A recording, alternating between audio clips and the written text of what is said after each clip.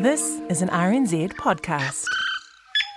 Hello and welcome to this episode of Your Money with me, Mary Holm. Thanks for taking just a few minutes to listen in while Jessie Mulligan and I talk through some useful ideas about how to make your money work better for you. Just remember though, this is guidance. Final decisions are up to you. Over to Jessie.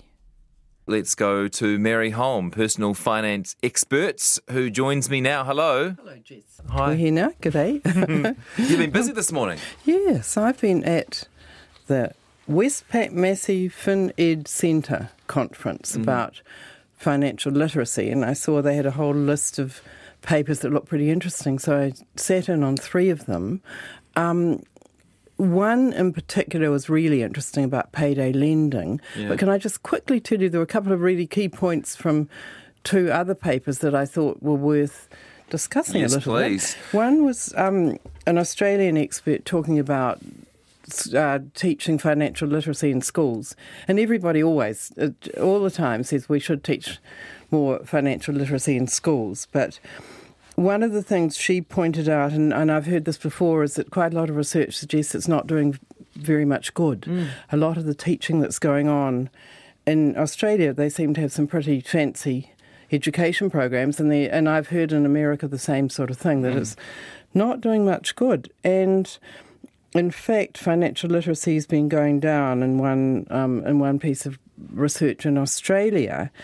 And the thing that these researchers are zeroing in now is that she says people experience money in different ways, and the kids who most need financial education because they're not getting it so much from their home, because that's obviously another place where kids learn about money.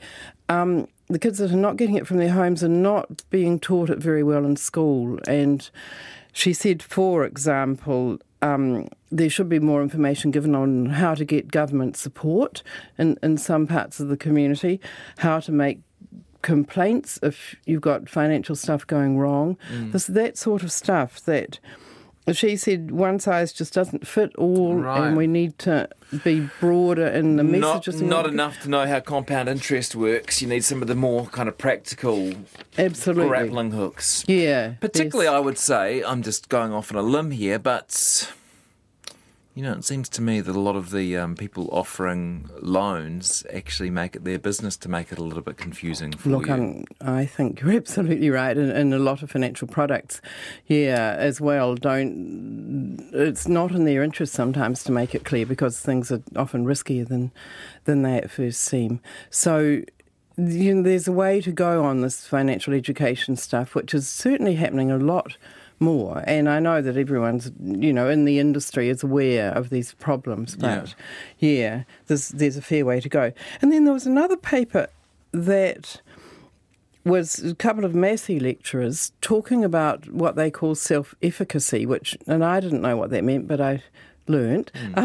They're basically, the way they explained it is people's feeling that what they do, their actions and their efforts, actually make a difference in their life. And apparently there's a wide range of that, from people who feel quite convinced that they can make changes in their life and make things better, to people who just feel like whatever they do, things are going to go wrong anyway and they've got no control over it much. And their research suggests that is much more. They were looking at net worth, which is not people's incomes, but their assets minus their liabilities. So their home and their investments and savings minus any debts they've got, which is a basic message of how wealthy people are. And they found that there was possibly a closer correlation between whether people had this self-efficacy thing and their net worth than there was between, say, their financial literacy and their net worth. So it's not all about what people know. It's also about how they feel about what they can do in their lives and whether they feel like they can make things better for themselves. And then, of course, the question arises as to what we can do for people who have got a low self-efficacy, who don't really feel they can make a difference in their own lives. And can I ask, was it easy to follow? Because it sounds quite sort of on the academic side. Yes, it was an academic paper, it was, Yeah. yes. But I just thought the overall message was really interesting, because we keep on thinking we just need to get people knowing more, but it's partly their approach to life, really, it seems. And so the next question that arises is, how can we help people who've got low self-efficacy? And they said that's just a new topic, really, that some research is happening, and they've got a better chance of changing it for young people, which is what you would expect, really. So perhaps what that leads to is not just in schools teaching the kids financial stuff, but also trying to help change their attitudes about what they can do to make their own lives better. Yeah. It's an interesting topic for us to all to be pondering, really. And as you point out, it's no use just sort of going back to these hackneyed, we should be doing more of this in schools. You've got to work out how to do it effectively. Yeah, in a way that really changes people's helps, lives. Yeah. Especially helps the kids. We all see it all the time, that if the parents are quite well educated and got their own money act together, the kids tend to have too. So we really want to be helping the ones who don't.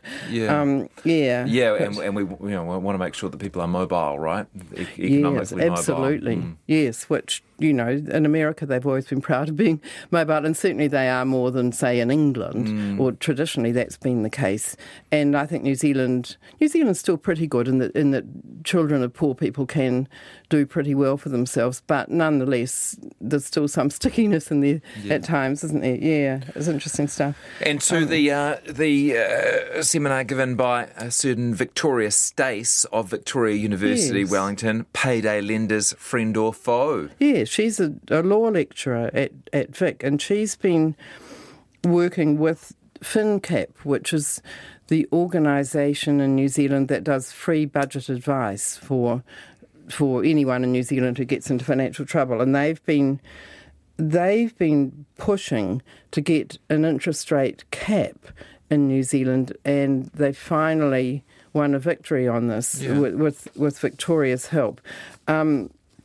So just a little bit of background about what's been happening. The payday lenders, there are apparently more than 30 providers in New Zealand of this sort of loan, and there'll be quite a few listeners who don't even know much about them at all, or perhaps even don't know what they are. They basically lend money over a very short period. The idea is that your payday's coming up perhaps 10 days from now, and you need some money until then, and when you get your pay, you can pay back the loan. Yeah. And I was in Australia recently, by the way, and went through a shopping mall, and it seemed to be everywhere.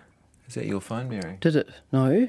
You should be able to leave your phone on. I've turned my phone off. Okay, maybe it's mine. Sorry. It seemed to be everywhere, this idea that you could go into a shop, a slightly different system, I think, but the same sort of idea that you could just take whatever you wanted and pay later. That was brought up briefly at the end of this, and that's a whole other area, the pay later system, whereas which the regulators are probably going to be looking into next. But what's happening with the payday lenders is they charge interest on a sort of daily basis, and apparently if you pay the loan back in a week or whatever, then while it's a very high interest rate of up to 800% a year is what it calculates for, but over a few days or a week, it's not that much more money. Like someone might borrow $100 and end up paying back $115 or something. Now that's a huge, big interest rate, but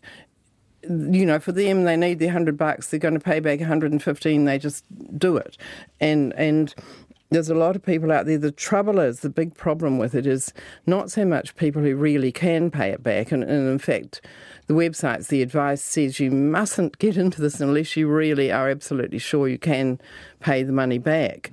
The trouble is people get desperate. They can't feed their children or whatever, and they let's just grab some money today and we'll worry about it later. And that's when loans end up being, people end up paying back 4 or 5 times what they borrowed. It's quite horrific.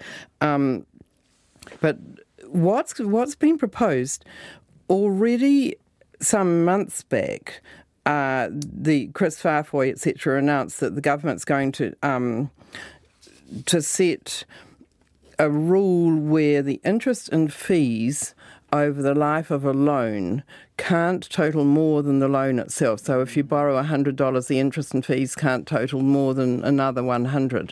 So you'd be paying back $200, including the fees. They had to add an extra provision in there, actually, because and make it only for people who are charging high interest rates and short-term loans, because a lot of mortgages are like that. And they said, oh, help. Yeah. Well, especially these days with mortgage interest rates as low as they are, that doesn't happen quite so much, but it can with a 30-year loan. And certainly when the interest rates go back up again, which they will, if they're up sort of 5, 8, 10 sort of percent, then people quite often end up paying back way more than twice as much as they borrowed. So, and the government's obviously not trying to stop mortgage lending, but it is trying to stop the short-term thing where people borrow $100 and end up paying back $300 a year later, So that rule was coming in a bill that's before Parliament, was that they couldn't charge more than the total of the loan. But this new piece that got added in September, Farfoy announced that they're going to add another daily interest rate cap of 0.8% a day, which is still pretty high, because that's per day, so that compounds pretty darn fast. Yeah. But currently, some of the loans out there are 1.5% a day, and so they've got the cap at 0.8% a day, so that at least curbs the rate somewhat. And that bill is expected to be passed probably by the end of this year and come into effect next March. Well, hopefully it'll make a real difference for the people who need it. Yes, absolutely. Yeah. So, but some of the things that Victoria Stace said, she said there's been the payday lenders have come in and opposed all of this and said hardly anyone actually runs up huge bad debts and big long debts. They do pay back these short-term loans, but the research shows that's not true. That a lot of, and the budget advisors around the country are reporting back that no, there's a lot of people that get caught up in this horrible web. Another worry that's been expressed is that if some of these payday lenders go out of business, and the suggestion is that they probably will. Other countries, UK and Australia in particular, they looked at, but most of the countries in the world, they put a big map of the world up and showed them, most of the countries in the world have caps on lending rates, and New Zealand's been way behind on that. And other countries... As in when they bring in caps, yes, these lenders disappear?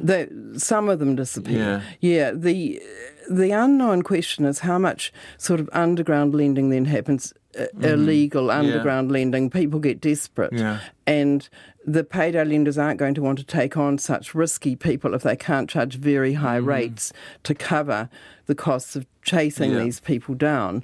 And so...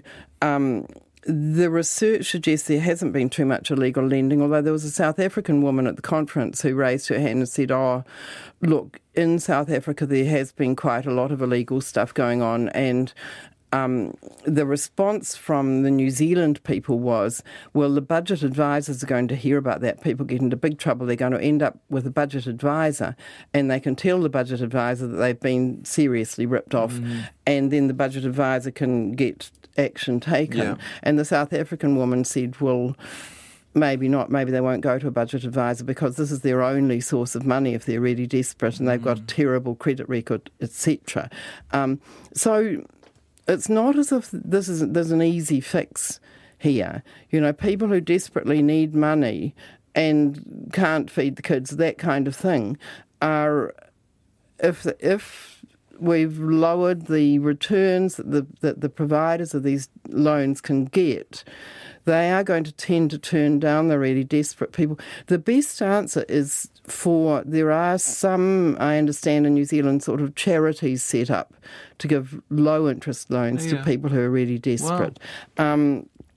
But they, in turn, don't want to take on people that just are never going to be able to pay them back, and so that's where maybe the government's got to step in. The government does sometimes give money to beneficiaries and others who are in deep trouble, or lends it to them. Yes, So, it's all hard to know exactly what's really happening out there. And you can point to something and say, well, that's not right, but whether your solution is going to be what's required to fix it or not is a separate question. That's right. I mean, regulation isn't a panacea. But having said all of that, there's got to be some payday lenders out there who, because of these changes in rules, will just simply lower their interest rates and still lend to Joe blogs, and so Joe won't have to pay quite as much back as he did before. Yeah. So all in all, I think it's good news, and we've got to. And hopefully some of these people just go out of business and go and do something else for a living, and there won't be so many people being treated so horribly. Yeah. Mary, did you have a birthday last week? I'm not going to answer that on the grounds I might incriminate myself. How do you know that? Don't know, just asking. You don't have to answer. Speaking of birthdays, though, Victoria Stace did tell the story of a woman who, a Gisborne solo mother who came down to talk to the select committee having a look at these proposed changes, and she had borrowed $400 for birthday presents for her children because she desperately wanted, and she felt that she would be able to pay it back because things were going to get better. She knew they were, but they didn't get better. And so she found herself in big trouble, and in the end a debt collector got involved, and she's still paying it back a year later, etc. But right on top of all of that, she's struggling to pay it back, and the lender sends her an email that says, "Happy birthday, Sarah. Do you want to take out another loan to buy yourself a birthday present?" Such predatory behaviour. It's horrible. Well, I'm afraid to say, if you did have a birthday last week, I didn't go into any debt buying you a present, Mary. Didn't you, Jesse? But we appreciate your ongoing contributions to RNZ. Thank you. Very good. Thank you.